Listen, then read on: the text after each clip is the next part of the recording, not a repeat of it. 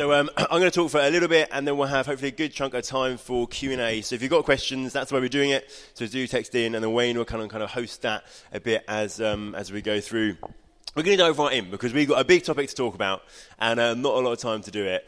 Chances are, if you're here today and you're a youth leader or a church leader, and just you interact with and work with young people, transgender will already be very much on your radar. It's one of, if not the biggest kind of topic in what I call cultural conversation and discussion and debate. And especially for our teenagers, it's right in the forefront of their minds. It's kind of all around them, maybe in their own lives and the lives of those around them. And what we're going to try and talk about, particularly in our time today, is how, therefore, should we best pastor and disciple our young people? And that's kind of the key question we're focusing on. If you're there on Tuesday, when I spoke on trans in the Tough Questions, there I was given kind of a general introduction on how do we respond as Christians to the subject. And if you, out of interest, who was there? It's helpful for me to know, actually. Okay, some and some not. There'll be some overlap, but some not. And if you weren't there, I'd recommend get the download. That's a little bit of part one, how in general we respond as Christians, and this is how we apply that in church life. But don't worry, this should make sense even without having heard that. And so really want us to ask, how do we help our young people to navigate life and to follow Jesus in our cultural moment when this is such a big, discussed and debated topic? And I guess we're particularly going to focus on how would we as leaders, as members of our churches, support and love and walk alongside those who themselves identify as trans or who are in some way kind of questioning and exploring their own gender identity. We're going to go fairly quickly through three sections. We're going to look at understanding first, because we really can't respond well until we understand. Then we're going to look at preparing. Actually, how do we do a load of background work which prepares our young people, kind of equips our young people to live in this moment and to live out life following Christ in this moment. And then we'll talk about walking. What would it look like? What principles can we apply to actually walk with young people for whom this might be a real life issue they themselves are navigating? And then we'll have some Q&A. And I kind of want to encourage you, I guess, to see this as a bit of a start of a journey. This is a very big, very complex topic, and there'll be loads of stones we leave unturned today. So I want to encourage you to see this as a day to get a bit of equipping and understanding, and then actually to go away and read some stuff, watch some stuff, listen to some stuff, actually, to get really clued up and to kind of understand this well to best serve our young people. So let's start off with understanding. This is so important because it is a complex topic. It's so important because Christians often don't understand things about transgender and LGBT stuff in general. And we do two things then. Sometimes we stay really quiet because we're really fearful. Sometimes actually we speak a lot, but we're speaking without a good level of understanding, and that can be very damaging and harmful as well. So it's always important first to stop and to make sure we actually know what we're talking about and are understanding well. So let's just define a few key terms, talk about some key topics, key concepts. Transgender is a broad term covering different experiences of and expressions of an incongruence between biological sex and gender identity. And so in there we've got two different things. We've got biological sex, which is about what the body says about whether someone is male or whether someone is female.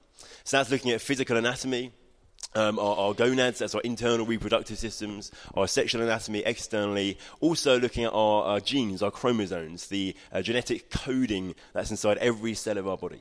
And for the vast majority of people, the body is clear as to whether it is male or whether it is female in those kind of physical ways. But then gender identity is someone's personal internal sense of being a man or a woman or being neither. It's internally whether you feel that you're a man or a woman, or you may not feel you fit into those boxes, and so perhaps you're kind of somewhere in between that.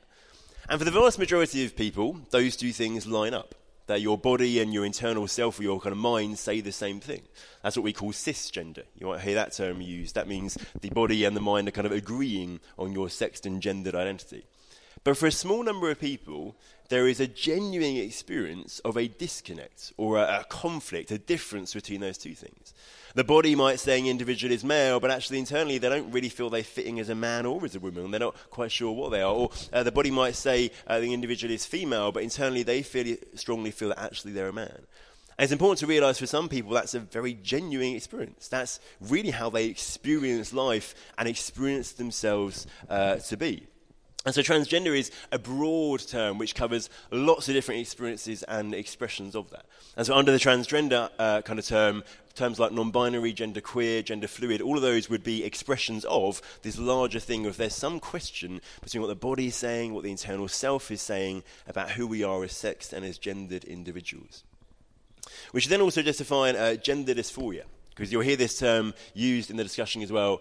Gender dysphoria is really the medical term, the medical diagnosis for when that disconnect between the body and mind, biological sex and gender identity, causes someone distress. So when there's real distress and pain and confusion over this, a medical diagnosis would be of gender dysphoria. And that can be a very distressing thing. I've said already this can be a very real experience for people, just how people just kind of experience life, how people find themselves to be experiencing life. It can be incredibly painful, incredibly distressing. Some of my friends who have gender dysphoria tell me things like it's like they look in a mirror, and actually when the person looks back at the mirror, it feels like it's not them. And actually some say it's too painful to look in the mirror because it's such a stark reminder of the fact that their body doesn't line up with how they feel themselves to be. Another of my friends says that actually they just live with this such kind of discomfort with their body because the body doesn't match how they feel, that they find themselves kind of thinking about and longing to self-mutilate, to chop off bits of their body, just because it's just so painful. There's certain parts of their body that cause them so much distress. For some people, this is a really real, really painful, distressing, debilitating sometimes even aspect of their experience of life. And then also let's just define intersex. Because intersex is often brought into conversations about trans, about gender dysphoria, and used in certain arguments, but used, I think, in an unhelpful way, because it's actually quite a different phenomenon. And therefore, a Christian response, there'll be some similarity, but there'll be some difference. Intersex is a broad term for a variety of conditions where physical anatomy does not line up with the typical definitions of male or female. So it's where in the physical body there is some level of variation from the expected pattern for either male or female. Now, the vast majority of intersex conditions, actually, biological sex is clear. There is just one element of variation from what is usually expected. In some cases, a very small number of cases, there is genuine ambiguity over whether an individual is male or female. It's possible to have both male and female genitalia, male and female internal reproductive systems, to have chromosomes like XXY, so you've got, in a sense, both the female pattern and the male pattern. What's important to notice is this is a purely bodily, biological thing. This is an ambiguity in the body in biological sex. It doesn't necessarily have an impact on gender identity. So you see how trans is a body internal self or body-mind kind of thing. Intersex is a purely bodily thing.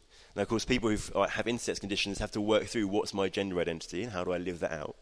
But actually it's a separate thing, and it's helpful to recognise they're different and keep them a bit separated, because intersex tends to be misused to make certain arguments in the transgender debate. One other thing I should have said earlier, we've got gender identity as our internal sense of who we are. It's important to distinguish that from gender expression. Gender identity is how I feel inside. Gender expression then is how I present myself as a gendered being, how I live out my life. So don't assume that because someone says their gender identity is, say, as a woman, even if their body says they're male, that they are choosing to live life as a woman. That's a separate thing. You feel one thing, but what you then choose to do with that is a separate thing. And again, as we think ethically and in a Christian way about this, that's a very important distinction for us to make. Just two other little kind of comments to make on understanding. One is just to note the importance of language. You'll probably be aware of this already. Language is kind of a fractious topic or matter when we come to a topic like this. And actually using the wrong kind of language, the wrong kind of terms can immediately cause someone to stop listening to us, can immediately kind of close down the conversation, and can cause someone to assume so much about what we think.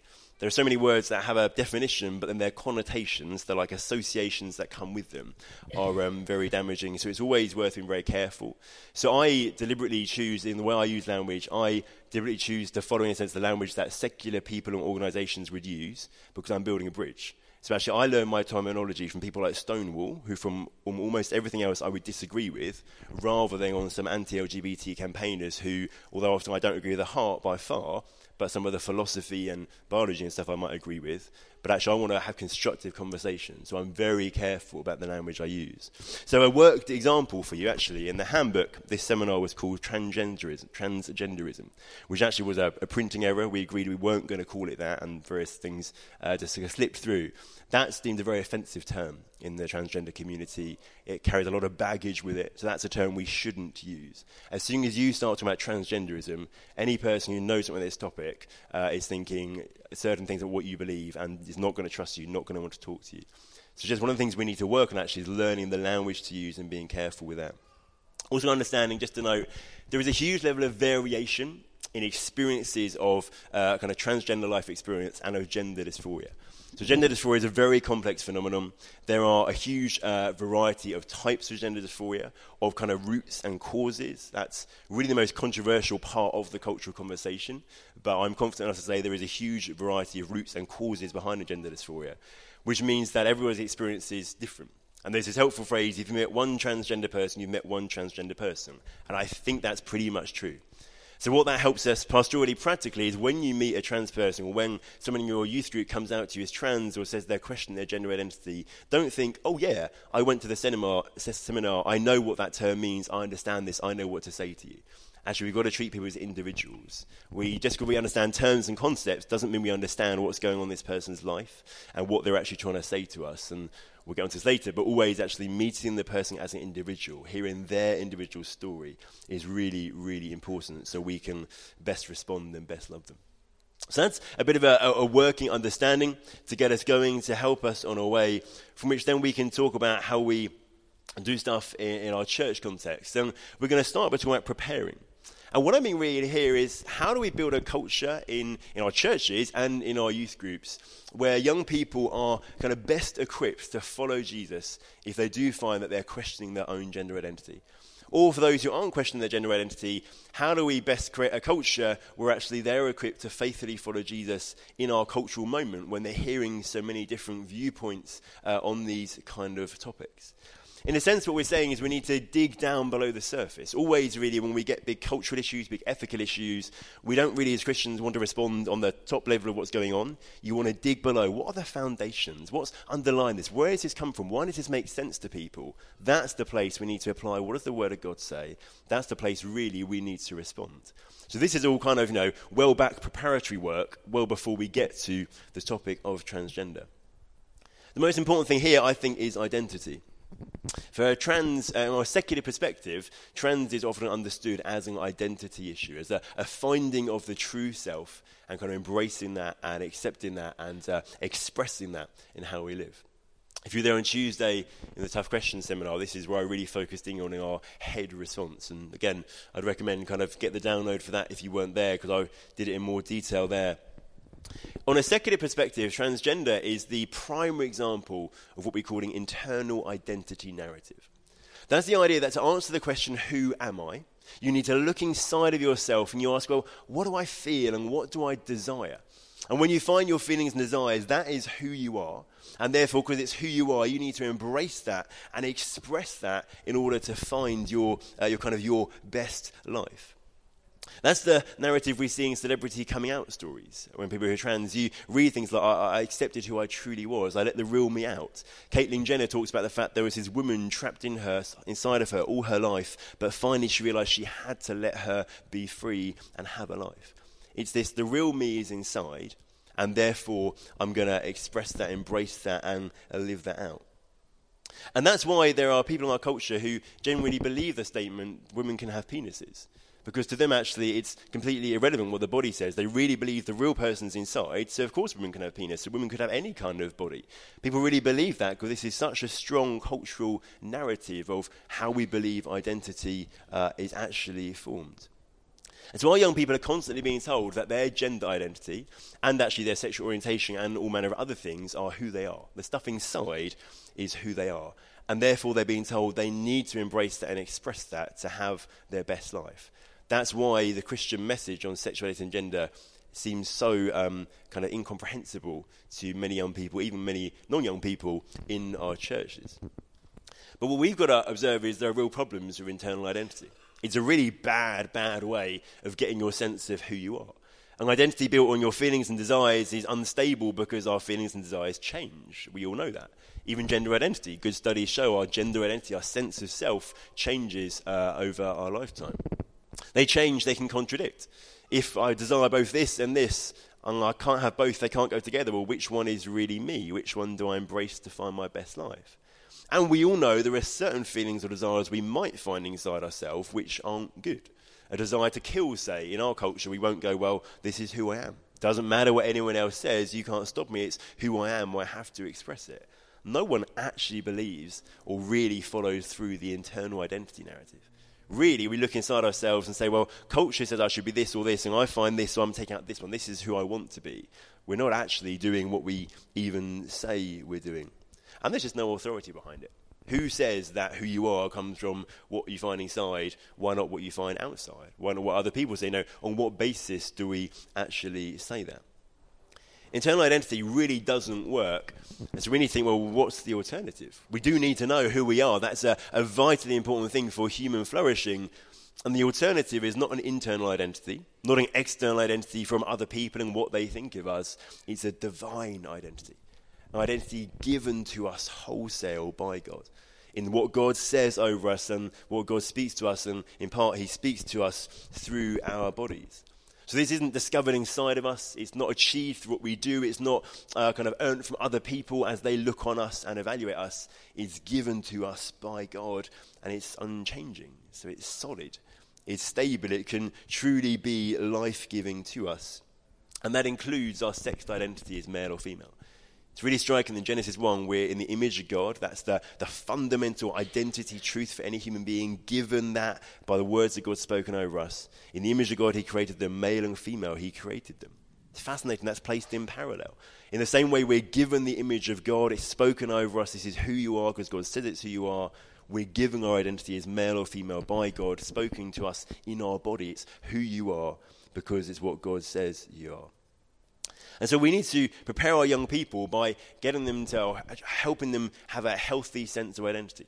Seeing that our identity should always be based on what God says about us. That's the only solid, life-giving way of finding who we are. And we can do that completely unrelated to trans. You see, actually, that relates to so many things in life. That's such an important message, full stop, for all of us in Christian life, even before we get to the topic of transgender. And so in our day and age, one of the most important things for us to teach and disciple our young people in is on a healthy understanding of how identity works and what identity as a human created by God, and then for those in Christ as a Christian, actually looks like. So I think we do that by teaching and talking. Any context, we do that kind of thing, and actually doing times when we're teaching identity. I now, just in church context in general, will bring identity into most things I do. Anytime I get to a paragraph actually affirming identity, just I've realised that is one of the most important things culturally we need to be doing. I think make it part of your prayers for your youth. Just in general, when you're praying for them, they would know that have a revelation from God of who they are, who he says they are. But also increasingly, when I get to pray for people, with people, one or small groups or whatever, I'm so often, I pray about their identity. Because you're getting kind of a triple whammy, actually, because God's going to answer the prayer and help them experience their identity. They're going to hear you affirming their identity, so they're being reminded of their identity. And also you hear it as you get reminded of your identity as well. It's a really powerful thing, actually, to pray with people about them knowing their God-given identity. And I think we also put this into practice. We need to relate to our young people based on divine identity. So we relate to our young people in such a way it shows their worth is not based on what they do, which is what the education system is often telling them. Their worth is not based on what they feel or what they find inside, which is what the culture around them is telling them. Actually, their worth is based on the fact they're created by God in his image and they're loved by him. And we are kind of uniquely placed to show through our very actions, our interactions with our young people, to show them who they really are. So getting identity right is a vital bit of preparatory work to help our young people and our churches in general to navigate things around this topic. Then getting a bit closer to the specific topic, we just talk about stereotypes. Gender stereotypes are a really important thing to talk about in relation to transgender, because in large part, transgender does depend on gender stereotypes. If you say that your gender identity is disconnected or the body is irrelevant to your gender identity, the question becomes, well, what is left to determine whether you're a man or a woman? What does it mean to feel like a man or a woman? And in part, it's to do with gender stereotypes. Not entirely, actually, but in part, it's to do with gender stereotypes and the boxes we feel we need to fit in. And if we don't feel we fit in, then we feel there must be a different answer. And so stereotypes actually, or unbiblical, unhelpful gender stereotypes can aggravate, can maybe even actually cause gender dysphoria. I've got a friend who's identifies as male transsexual, so biologically male, choosing to transition to live as a woman. And they say the reason they experience gender dysphoria is because of the restrictive stereotypes that culture, they actually say Christian culture, has placed upon them. And they think if they hadn't had that experience, they wouldn't have experienced gender dysphoria. In some cases, only some, gender dysphoria can actually be potentially caused, certainly hugely aggravated by stereotypes. Because if you constantly feel you don't fit into the man box, even though you've got a male body, then especially in our culture, you're going to think, well, then obviously, actually, I should be over in the women box. That's who I really am. And I expect most of us would admit that we as churches have been guilty of propagating unbiblical stereotypes of what it means to be a man or a woman. They're very popular out in culture, but actually I think we have to put our hands up and say we have very much done that too. And so we need to understand, what does the Bible actually say about what it means and what it looks like to live out our sexed identities, to live out our biological sex? Firstly, recognizing that it's linked to the thing we said already on identity. Our identity as male or female is given to us by God. It's not something you create by performing. It's not you attain the status of being a man or attain the status of being a woman. It's you are a man or you are a woman because God says you are and speaks to you about who you are in your body. That's the kind of the foundation of it, the first step of it. And then I think the Bible is surprising in this. I think there are only two things the Bible says about what it means to live out your biological sex in the way you live your life. I think it talks about our external presentation. So actually we should be visible to others and kind of identifiable to others in line with our biological sex. Which actually starts in the bodies God's given us, the very fact our bodies look different with our secondary sex characteristics, and then continues into kind of clothing and other cultural markers of what it means to physically present as a man or as a woman. I think you make that case biblically from Deuteronomy 22, from 1 Corinthians 11, from the fact that the Bible speaks negatively of any cross-gender or cross-sex activity and identification with the other sex, or any attempt to kind of trick other people into thinking you're not of the biological sex your body says it is. That's one thing. We are to live in such a way that people observe from our external presentation our sexed identities. And then I think the Bible talks about different roles for men and women in marriage and in church leadership. Beyond that, I don't think it says anything. We have put this whole levels of kind of stereotypes of what it means to be a man and a woman, which I am yet to be convinced there's any biblical evidence or support for. The reality is, I think, God says this is who you are. In your body, in our bodies, he speaks to us, you are male or female, and therefore you have the freedom to be how you are.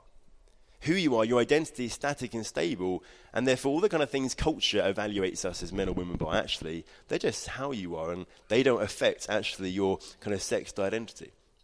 And that's been really significant for me. I experienced a level of gender dysphoria as a child, and that abated, as it does for many children, kind of through my teen years. But always lived with the sense of I'm not really a real man. Like men's events at church, well, I didn't go, frankly. They were the worst nightmare for me. Stag do's, I didn't go. I felt like such a fraud, so like I didn't fit in. I was so uncomfortable in that context. But actually, in the last few years, God has wonderfully helped me realize, no, I'm a man because he says I'm a man.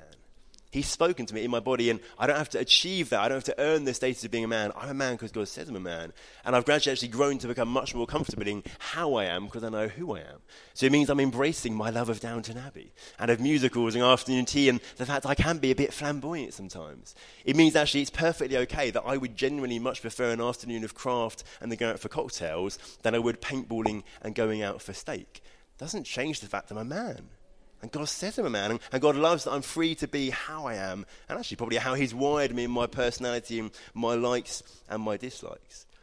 And I reckon there are a whole host of people in our churches who feel they don't really make it as a man or don't really make it as a woman. And I am worried that we as churches are contributing at least to that in the stereotypes we bring. And I think actually by attacking those stereotypes, we can make a big difference. I should note here, this I think will help loads of people in our churches. It will help some people with gender dysphoria to some extent, but this will not solve gender dysphoria for everyone. So please don't hear a very simplistic, if we get rid of stereotypes, gender dysphoria will end. I don't think that's true. And I think it would be unhelpful if we do suggest that to those who experience quite extreme gender dysphoria. But I do think it's one of the steps we need to take. And so how do we do that? How do we tackle stereotypes? I think we do it first actually leading by example, being confident in who we are. In the last few years, as I've kind of begun to be more confident in how I am and just to be more comfortable to express how I find myself to be, I've actually had parents who have thanked me for modelling to their sons a different form of masculinity. We get to lead by example, actually. It's often the most powerful way we're teaching our young people. We can do that in being comfortable, actually, in how we are because we know who we are. I think we need to do it in watching our words, especially when it comes to jokes and when it comes to illustrations. If you do any level of public speaking or teaching in a youth context, or even just conversations, actually, our illustrations often reaffirm unhelpful, unbiblical gender stereotypes. Jokes often do the same. I feel quite strongly we need to actually really strongly push back on jokes around gender and stuff. It's very unhelpful, I think, and reinforces these kind of things. And this is more controversial, I would say think about our events. I personally question the need for gendered events. And if you do decide to do them, think really carefully about what messages you're sending. If your gendered events are always a FIFA night for the boys and a craft night for the girls, what message are you sending about what it means to be a man or a woman? And is it actually helpful? I think that's a really challenging thing we need to think through. So stereotypes is a really key practical thing we should be thinking about working on. And then the final thing for preparing is safe spaces. We want to create our churches and youth groups to be safe spaces for everyone to talk about different things they're wrestling with and questioning with and experiencing in their lives. We want our youth groups to be safe places for young people who are identifying as trans or questioning their gender identity to feel comfortable to share about that. In fact, we want our youth groups to be the place that people think it's obvious to share. When actually they're beginning to question their gender identity, it should be that people think, obviously, the first people I'm going to talk to are my friends at church and my youth leaders. Obviously, that's the place I'm most loved. That should be our end goal. We should be the place people want to turn and naturally turn when this kind of thing arises in their lives. We want a culture where everyone knows they can be honest and real about what's going on in their lives and they'll know they'll still be loved. We want a culture they know they can tell us anything of what they're feeling or even what they're doing and they know they will still be loved. We want to create a safe space in that way. I think we do that, again, by leading by example. I think actually it's really important that we as leaders, in an appropriate and wise way, are vulnerable and lead by example in this. Admitting our areas of struggles, of suffering, of questionings we have. Because our role as leaders is not to make ourselves look good, it's to make Jesus look good. And if actually you're leading young people, and these young people are looking in and they're seeing this person still loves Jesus and follows Jesus with all they have, even in the midst of suffering and pain and confusion and difficulty, that makes Jesus look really good. Actually, the more difficult life is, and yet you still follow him, the better Jesus looks. Actually, we need to be honest and real with our young people, and that makes people feel safe to be honest and real about their lives. And so for me, in my life, that means I'm regularly talking publicly to hundreds of people about having had depression, about having had counselling, about the fact I'm gay or same-sex attracted, about my own kind of questions about my gender identity. My dear parents get the occasional email, by the way, I'm going to be talking in a group where you are with hundreds of people about this very personal thing or this very personal thing at the weekend. But actually, it means people feel safe and open. Actually, if he can stand up there and say that, then actually I can be honest and real here. And kind of almost normalizing things or kind of making things not a big deal. That's why I talk so openly and relaxedly about the fact I'm same-sex attracted, because it's not a big deal. Jesus still loves me, and I can still follow him as someone who's single and celibate. And I just want to show him just my very tone of talking about it, that I genuinely believe it's not a big deal, and I have no shame about talking about that. And that creates a culture of, wow, the young gay person in your youth group thinks, wow, I can talk to someone about this. Or the young trans person thinks, wow, I can talk to someone about this. There's kind of real power we can exert just in how we talk about our own lives. For safe spaces, language is, again, really important. We talked a bit earlier about using the right kind of words. Careless words will immediately make it an unsafe space. And on a topic like this, it is actually as simple as you can say one wrong sentence and a young person will never want to talk to you about this. And that's kind of a difficult thing to live with. If you talk about this a lot, that's a really difficult thing to live with, actually. But that's why we should give time to learning to speak well. Just being very cautious and careful with the words we use. Again, I think just so important, there's no place for joking about gender identity or transgender. No place. to the level of our young people are doing it, I do feel we ought to step in and gently bring explanation and challenge on that. And I think for safe spaces, we want to create an us as well as them approach, not a them and us approach. So often in churches, especially when it comes to LGBT stuff, we kind of talk about it as an us and them thing. These gay people out there, these trans people out there, how we should respond out there. If you then are sitting as a Christian in the church and you experience gender dysphoria, or you find yourself to be attracted to people of the same sex, you sit there thinking, oh, okay, so these people are out there, they're clearly not in here, should I not be in here? And actually we ostracize people in that sense. We make them feel you don't fit here. These people are out there, but you don't fit here. We must have not an us and them approach, but an us as well as them approach. So actually I think when we start talking in our groups about things about sexuality and gender, we should start explicitly with this is a real thing for us here. The expectation is that some of us in our groups will be experiencing these things, and also it happens that people outside of the church are also experiencing these things. And that then makes the young person for whom this is a real thing say, oh yeah, it is okay I'm here. And oh yeah, I can talk about this. This is a safe space because there's an expectation that some of us will be experiencing this in this context and in our own lives. So those three things are, I hope, quite practical things actually we can put into action in our own context, which often actually aren't right on the presenting topic, but actually they're background work which helps us then to help young people live this out, to navigate all of this well. And finally, let's talk about walking. What does it look like to walk with people for whom this is a real issue? Maybe you and your youth group have got people who identify as transgender, maybe people who are experiencing gender dysphoria, maybe just young people who don't really kind of take on any of those particular identity markers, but they're questioning their gender identity. They're not really sure who they feel themselves to be. How do we respond in those contexts? And I guess we're thinking about how do we respond in the initial conversation? If someone comes out to us, someone shares with us that that's how they're identifying, or that's what they're experiencing. But then also, over time, how do we walk with them and support them as we walk with them? I've just got a few kind of quick-fire principles, none of which will be very groundbreaking, I don't think. The first one is hopefully the obvious one. Our utter first priority must be to love our young person who's speaking to us and to make them know that they are loved. To help them know and experience that they are loved by God and they are loved by us. That should be our utter priority, especially the first time they're sharing with us. When they first come out to us. When you come out to someone, however nice the person is, it's a pretty scary thing. So even if you're the nicest youth leader in the world, if a young person comes out to you, that was a really scary thing for them to do. Because always there's that thing of, is this person going to reject me? What are they going to say? How are they going to respond? And your young people will know lots of stories, heartbreakingly lots of stories of Christians who literally were kicked out of their houses, kicked out of their churches, told never to tell anyone else again, all these horrific things. All those things will be going through their head if they've plucked up the courage to tell you what's going on.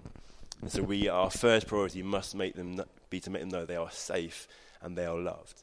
We want to affirm explicitly that everything they've told us or nothing they've told us makes any difference to how we feel about them. We love them. And even affirm nothing they go on to tell us is going to change the fact that we actually love them.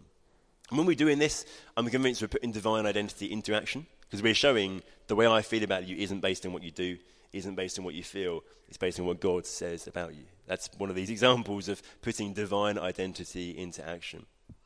And I think really, particularly in a first conversation, when a young person first comes out to you, if actually as far as you get is them going away knowing that they are loved by God and you and this hasn't changed that, that's a huge victory.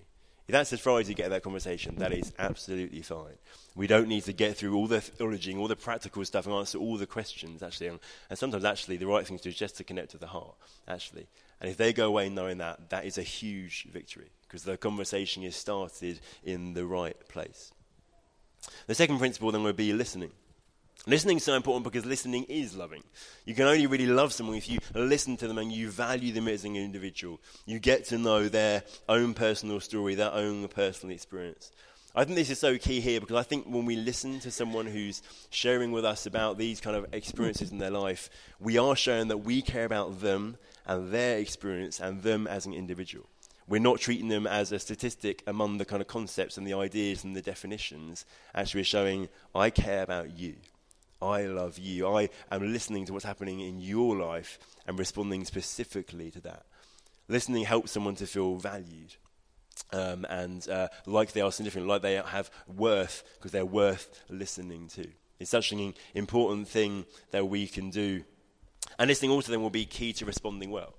I spoke about this fact, especially when it comes to gender identity. There's so much diversity in the experience of what's going on that actually listening is literally important to be able to respond rightly. Until we've listened, we've heard the story, we've understood a little bit more what's going on, we won't be well equipped to actually best respond to this individual, to best love them, and then to walk alongside them.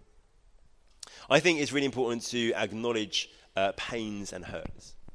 Many young people who talk to us about these kind of topics in a Christian context will come with pains and hurts, many of which, or some of which, will have been experienced at the hands of Christians.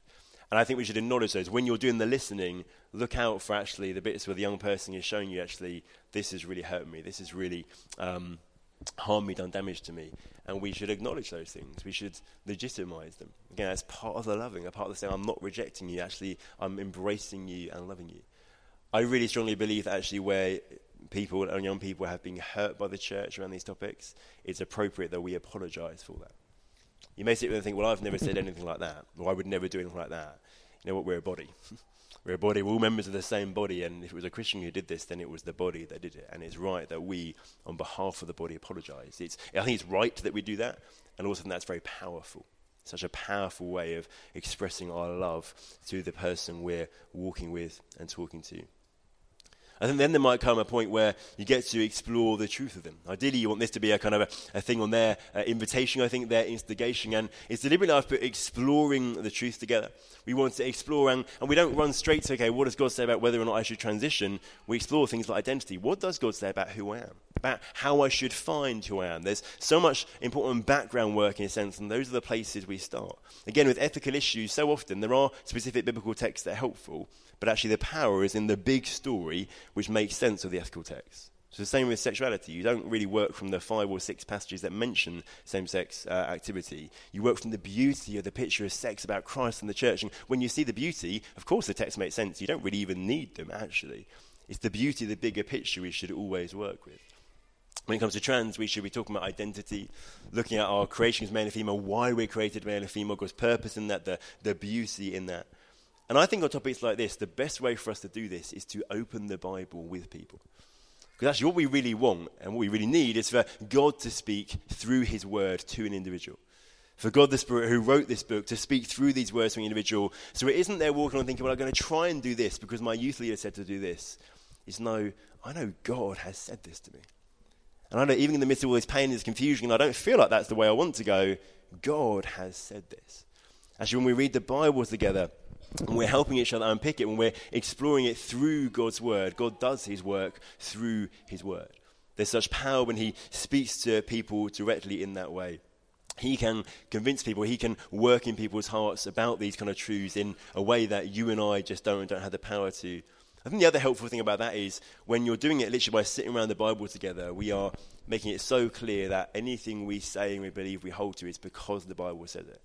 We're saying this isn't because we've got this clever idea or we think this or we have this theory about this. Actually, no, the Word of God says this. You can see it right before your eyes. We're showing the authority we're depending on in the kind of the very way that we're doing that.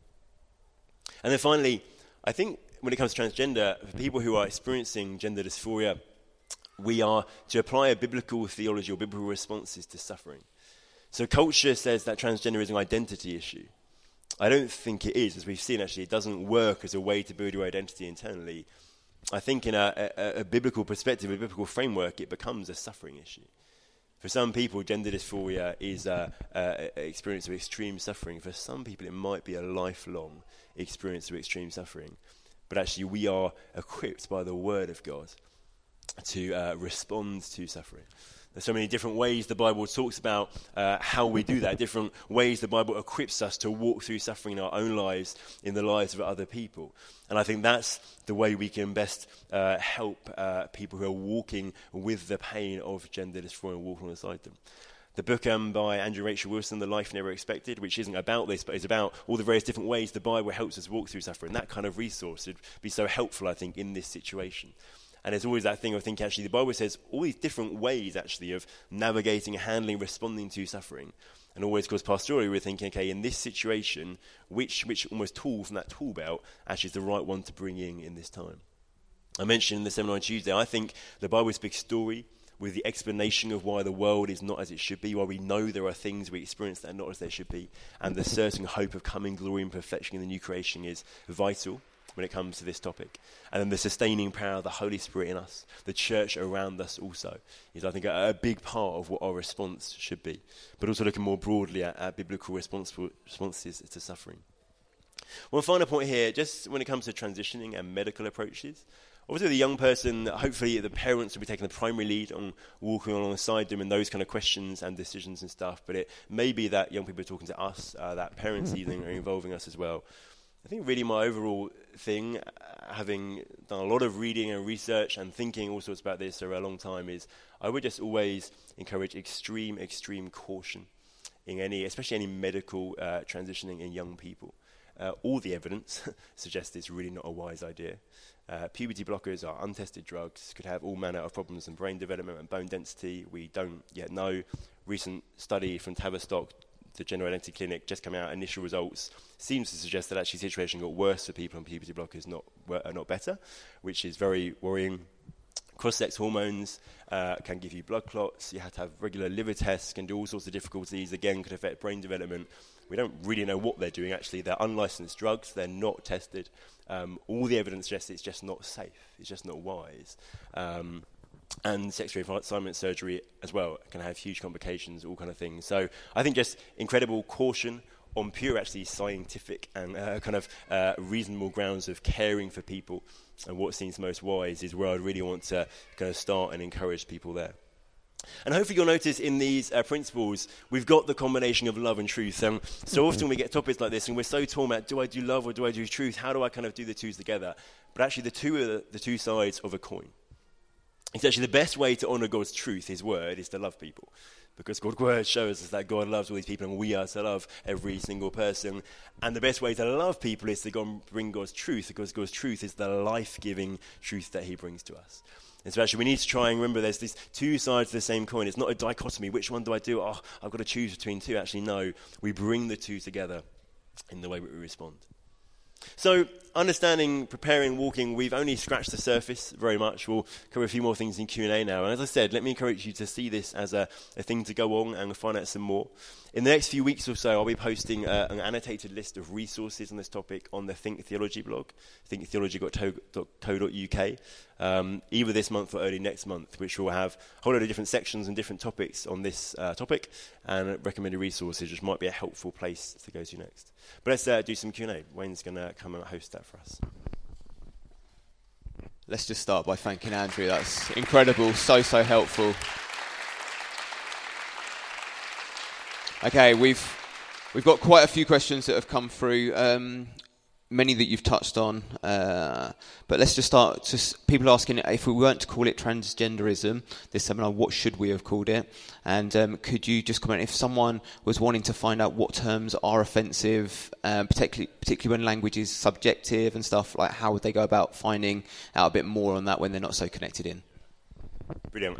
Transgender, I think, is the kind of helpful term. It is kind of hard to find the abstract noun for this topic, actually, but transgender is the best one to use. Transgenderism tends to suggest either a kind of pathological condition or suggest a very kind of activist kind of thing, which is why most people object to it. Terms, it's difficult. So for definitions, I tend to go to Stonewall, who are a very pro-LGBT kind of charity. As I said earlier, I disagree with most of what they say and what they do, but their extensive glossary on their website is really helpful for understanding actually how to people use the language. They would be helpful there as well on some of the kind of terms not to use. In general, other than that, I think it's just reading around a bit. It's just interacting with LGBT people. A really powerful thing to do. You know, if you're going to talk about LGBT stuff and you've got someone who's openly gay or trans in your youth group, would be to actually, can we have a conversation about how we can best talk about this? That's, I think, it's the really powerful way of showing the individual you're valuing them and of really learning.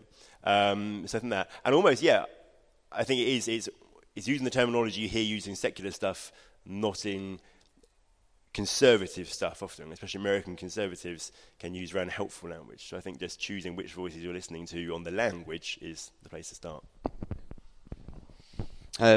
This question says, should we restrict people struggling with sexual identity in what they do in church and with church membership? There was another question that came through of someone that is part of a youth group that is identifying as pansexual and is trying to work out their gender identity, but they love Jesus and they'd love to get baptised. Should they get baptised? Should they not get baptised? So church membership, baptism.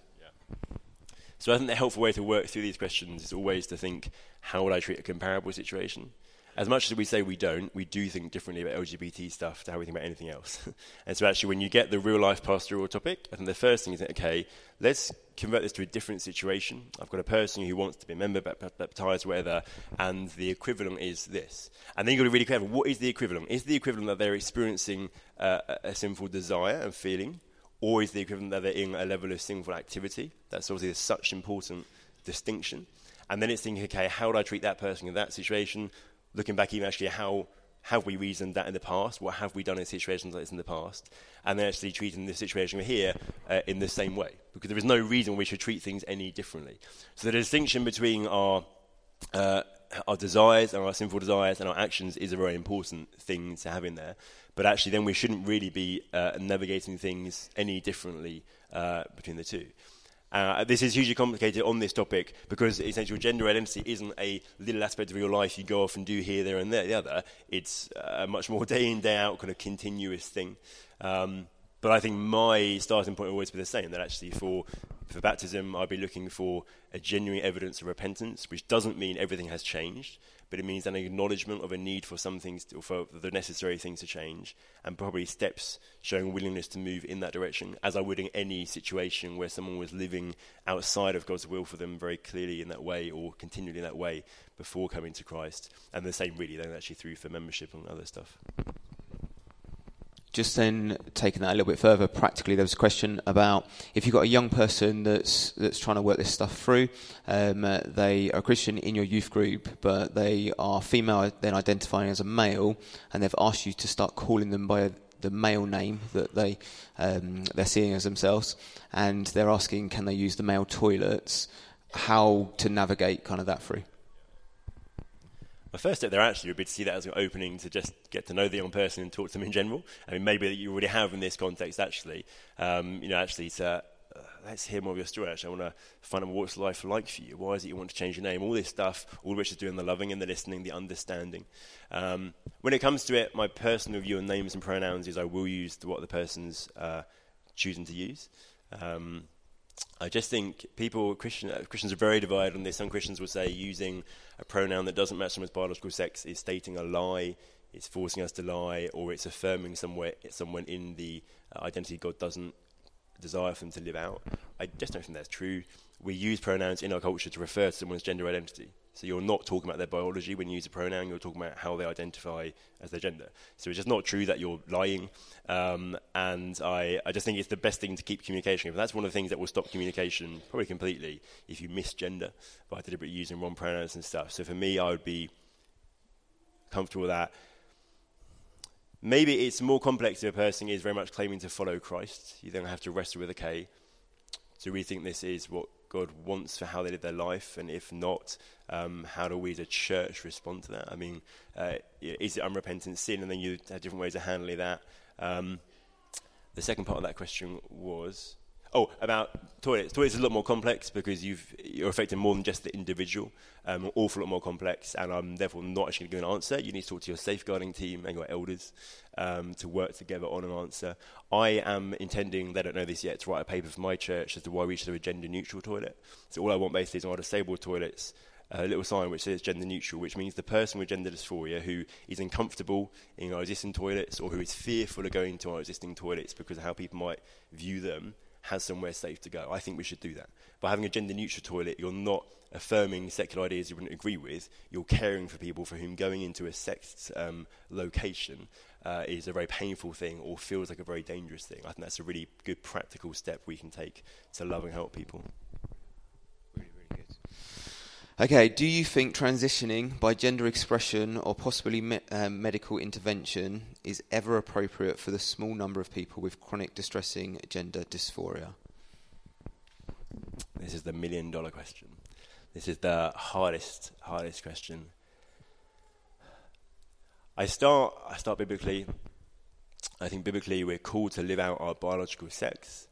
I think biblically the definition of sin and rebelling against God is to go against creational intent. I think Romans 1 would imply that, which means I do feel that to actively choose to live out a gender identity that's not in line with your biological sex is sinful, and therefore is not what's best for us. It's the important thing to say. It's not just God says, jump to the hoop, I don't want you to do this, and therefore you've got to do this. It's no, God says, I know you, I made you, I created you, I do know what's best for you, which isn't to overlook the fact it will be very painful for someone who has acute gender dysphoria to remain in their biological sex as their gender identity. But I do think that's what God would call someone to, which is why I think it becomes a thing of suffering and how we navigate that through. The question I'm not yet fully solved on, I have friends, Christians who have acute gender dysphoria who will do certain things to manage their dysphoria. So the way they have their hair, their clothes will be, they identify with their biological sex, but most of them are biological female and basically kind of dressed in quite a tomboyish way, as we would say.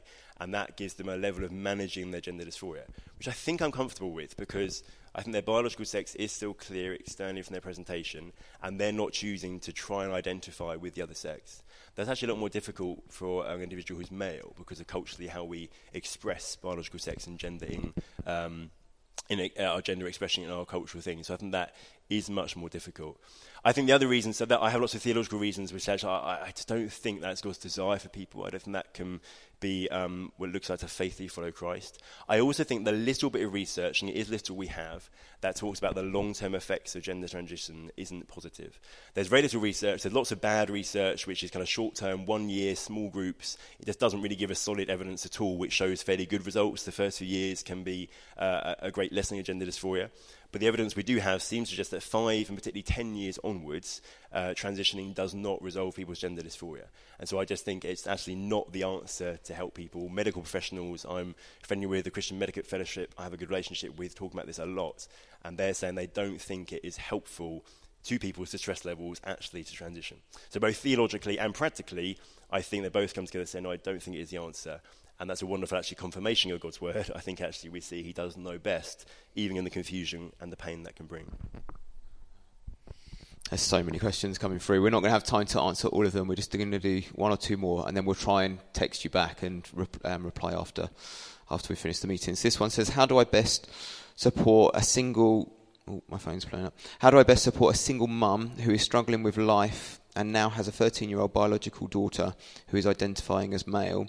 She has been referred to a local support groups, but now is getting pressure to put her on the pill and to buy her binding top. She's worried about these physical changes, so supporting kind of parents that are... I mean, that specific example, the immediate things that spring to mind are just to be genuine church family for that dear lady. Asking her outright, actually, what practical ways can we support you, actually? Well, there's the additional pressure already of being a single parent, and then there's the pressure of carrying all this as well, actually. What real practical ways can we love you and support you to take some of the other pressures off? So that would be an easy win, actually, whether that's, meals, babysitting, cleaning, whatever it might be. Actually, there'd be some things that can be done there. I think then, for us as pastors or leaders to be, in a case like this, I guess, helping an individual to understand what's going on. Not that we should necessarily be the experts in culture, but actually we want to look after our people, and one of the ways to look after a person in this situation is to help them understand what it is the young person is saying and kind of navigating in that. To be alongside them in that. Parents often in these situations as well are wrestling with their own feelings, sometimes feelings of guilt, sometimes feelings of grieving what they felt their child's life was going to be like. Obviously, just the inevitable pain of watching your child go through pain. I think all of those things we'd want to be responding to, and how we're seeking to love and care for a lady in this situation like this. And in terms of the actual kind of, in terms of the decisions the child is making and that the parent is involved in those, I think just keeping open dialogue with the parent, walking through that, being a soundboard for them to talk with. I kind of don't want to say much more than that, and not having experience and not being a parent and stuff, but those are my instincts, really, I think, where we'd start. And elders, I think we must recognise the importance of why God gives us elders. Elders are given to us as fathers of the church to father us, to care for us. And elders should be brought in this situation not because they're the authority figures who come and sort things out, because they're the fathers who come and look after us. And so elders should be involved in that situation because they should father hands-on and help in that way.